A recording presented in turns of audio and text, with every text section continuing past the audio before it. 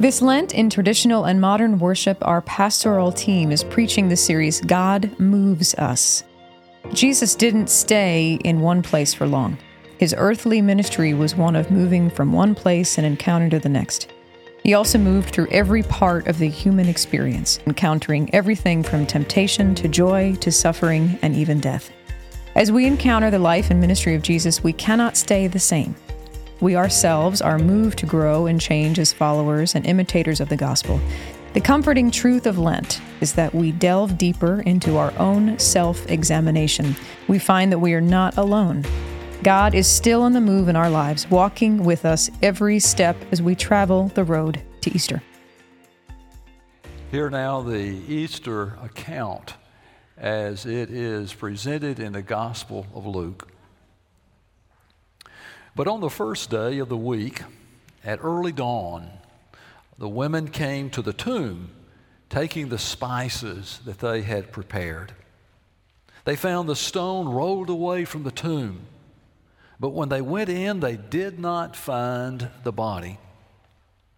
While they were perplexed about this, suddenly two men in dazzling clothes stood beside them.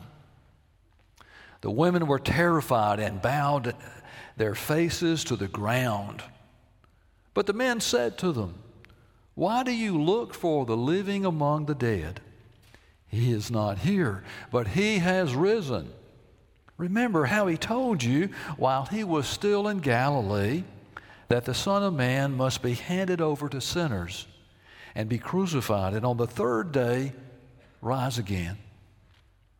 And then the women remembered his words, and returning from the tomb, they told all this to the 11 and all the rest.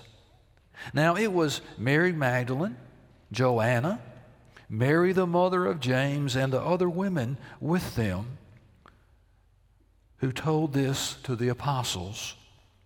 But these words seemed to them an idle tale, and they did not believe them. But Peter got up and ran to the tomb, stooping and looking in. He saw the linen cloths by themselves. Then he went home, amazed at what had happened. This is the word of God for the people of God. Thanks be to God. A bank in Binghamton, New York, had some flowers sent to one of their competitors recently. They were recently expanding their business into a new building, and they just wanted to show them a little bit of support.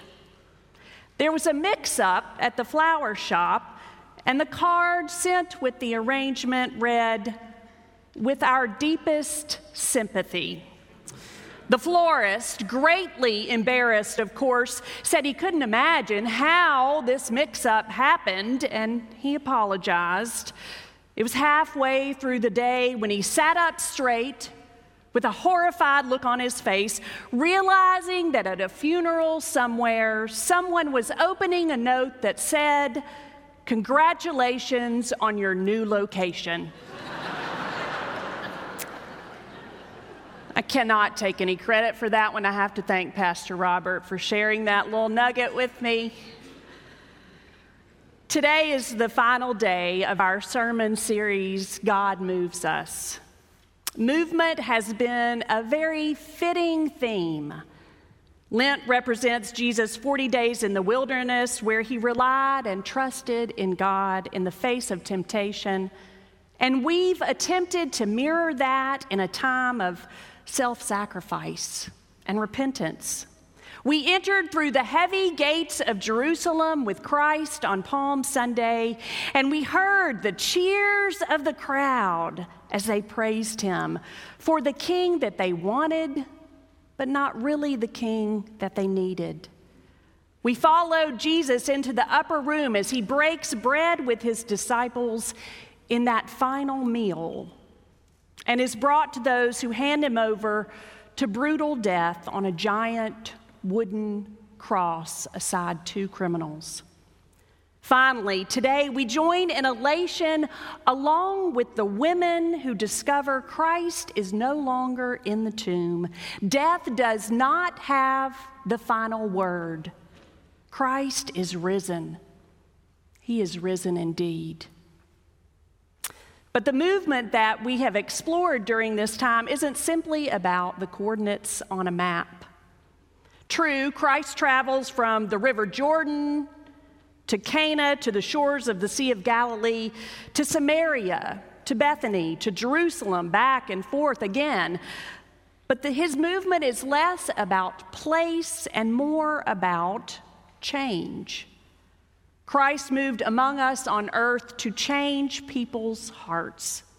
He wanted them to know a different kind of king, the Lord of Lords, a sovereign God who cares for people and offers grace and new life to each one of us.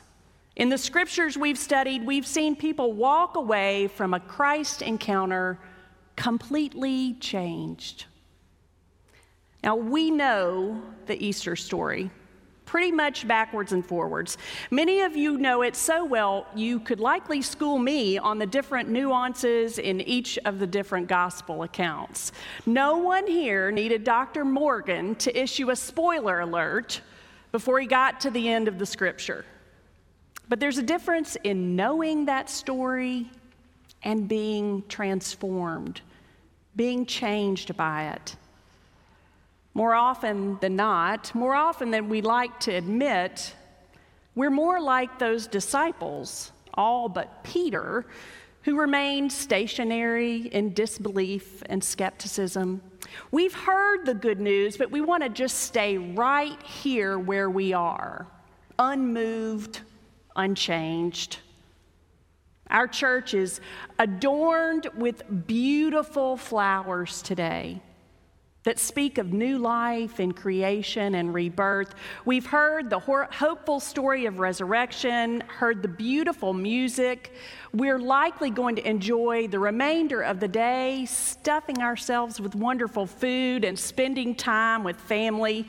Might take a few pictures in our Easter finest, maybe even a very damp and muddy Easter egg hunt.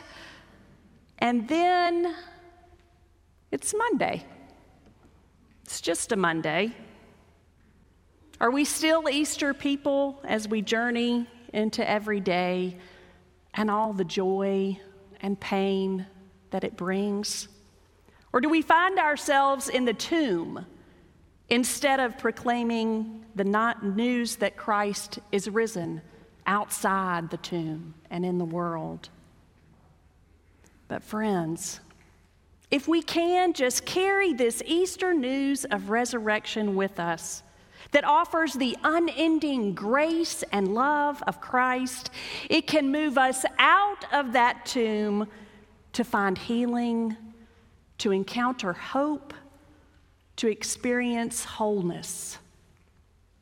Now, those words, healing, hope, wholeness, they can sound, I have to admit, a little bit like a Christian cliche, kind of like adding the artificial swirly icing on top of a Twinkie and then maybe throwing some sprinkles on top.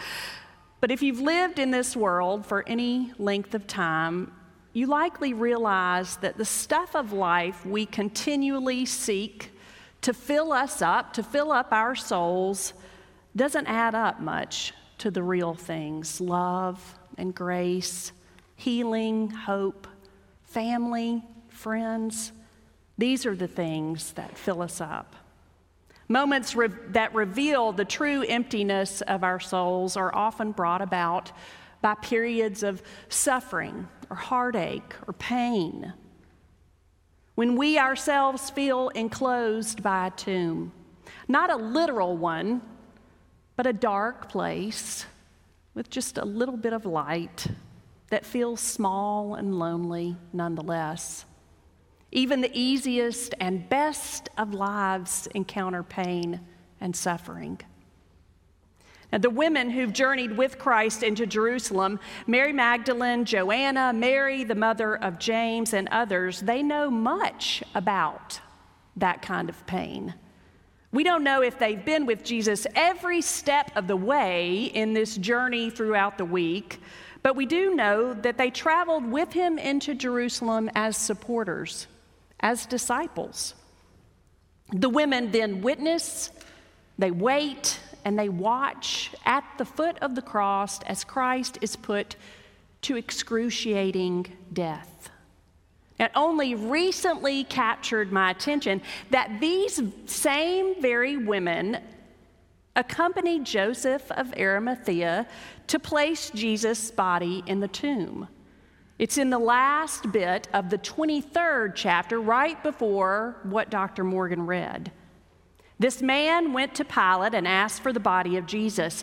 Then he took it down, he wrapped it in a linen cloth, and he laid it in a rock-hewn tomb where no one had ever been laid.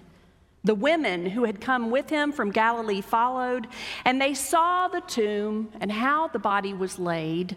Then they returned and prepared spices and ointment.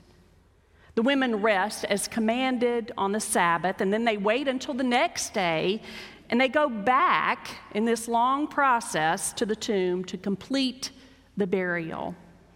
It's not really easy for us to even fathom the depth of what they would have been feeling, the trauma of what they have seen. But though not the same, we do know our pain, don't we? And it runs deep too. The unexpected or sudden loss of someone we love, losing a job we've depended on as a living for many years, caregiving for a parent with a memory-stealing disease, watching a spouse endure the ravaging effects and treatment of cancer, grieving after divorce or the end of a relationship we thought would go on for many years, facing the realities of addiction in family, watching your child struggle with mental health issues. The scale between moments of joy and moments of hardship are rarely equal in anyone's lives. God is with us in the shadows of these tombs, though, and can slowly, gently, and lovingly begin to help us venture out. We have to take the steps for sure ourselves. He's not going to push us out, but belief in a God who loved us enough to send his earth can bring healing in any unexpected ways. Many of the people I've encountered, and probably you've encountered, that are the most filled with joy are the ones who have seen tremendous pain. I was sitting this morning and I was reading over this particular portion of my sermon. And I was reading it and I kept thinking something is still just missing in this particular part about healing. So I'm thinking about the last 2 years of my life and of Asbury and of all the people here who would be here today, and some of whom might never grace the doors of church on a regular basis. And what would they be thinking? They would be thinking, but how? How does that healing happen? It's not magic after all. Well, churches all over the world have struggled throughout time, but admittedly, it's felt especially difficult in the last 2 years. It's a little like being on a roller coaster, but it doesn't really have any end, if you can relate to that. And in the microcosm of our small little corner of 119 and 280, that has been no different, and in some ways more painful within the last 6 months. But I cannot tell you how many times during these past months I've received a call or a text or gotten a card or a hug or an email, maybe even a holiday-shaped Reese's cup. My office is down the hall and on the left. Some word of encouragement from so many of you that has healed my soul bit by bit. I have a whole box of these written moments of love that I look through when I'm just having one of those days where I feel particularly low. You have been a vessel of Christ's love to me, and I know to our other pastors as well, and that has brought healing to my life. God lives and works and moves in the world through his people to bring healing alive. As God moves us out of this tomb, we experience that healing and also some hope. I'm doubtful the heartbroken women who went to the tomb that morning even hoped to find it empty. After all, they saw Christ broken body, lifeless there in the tomb just a day before. In Luke, there are two heavenly figures described as men in dazzling clothes. It's like they're describing all of you here today in the Asbury Sanctuary. I just love that. Dazzling clothes. The angels had dazzling clothes. They said to the women, "Why are you looking in a graveyard for one who lives? You won't find him here. He has risen. Remember what he told you back in Galilee? He said that the new human would be handed over to godless people and executed, but that on the third day he would rise to life again." Oh, and then they apparently remember. They're like, "Oh yeah, we forgot about that. We just totally slipped our mind that he said that." Much like us, they easily forget the assurances of Christ. Our God is not a God who forgets his people. "For I know the plans I have for you," declares the Lord, "plans for good and not for evil, to give you a future and hope." We have this as a sure and steadfast anchor of our soul, a hope that enters into the inner place behind the curtain. Let us hold unswervingly to the hope we professed, for he who promised is faithful. There's a gentleman who passed away in July of 2020. His name was Eddie Jaku. He was the self-proclaimed happiest man on earth. He died at the ripe old age of 101. Jaku was born in Germany in 1920 to a family that considered themselves German first, Jewish second. Beginning in 1938, Jaku and his family were sent to several different concentration camps, including Buchenwald, Gurs, and eventually Auschwitz, which he later described as hell on earth. Because he had studied engineering, he was spared the gas chamber while having to watch his family die. Jaku himself was sent on a death march during the evacuation of Auschwitz, but managed to break free. He hid out in a forest and survived on snails, slugs, whatever he could forage out of the earth for months until he was rescued by the American Army. Jaku said after the war, he was so terribly miserable, unable to get out of that place, until he met his wife, Flora, and started a family, had children and grandchildren and great-grandchildren, which he never imagined would be possible. He then said, despite his experiences, he doesn't hate anyone. Hate is a disease, he said, that may destroy your enemy, but will definitely destroy you in the process. Where there is life, there is hope. As Christians, our hope in the living Christ gives us hope when it seems as though there's not really any left in the tank. It's the light and the warmth and the sustenance we need to move out of the tomb and into new life. So allowing God to move us out of our tomb gives us healing, and it gives us that hope. And finally, it gives us that wholeness that we so desperately seek. The women who witness the empty tomb and hear the news of Christ's resurrection, they return quickly to tell the disciples all about it and what happened. Peter, the disciple who betrayed Jesus 3 times, immediately gets up, runs out, goes to the tomb to see for himself.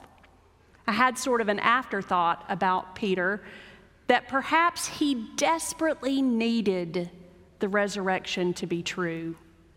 He had never had that opportunity to say to Christ, "I'm so sorry. You were right.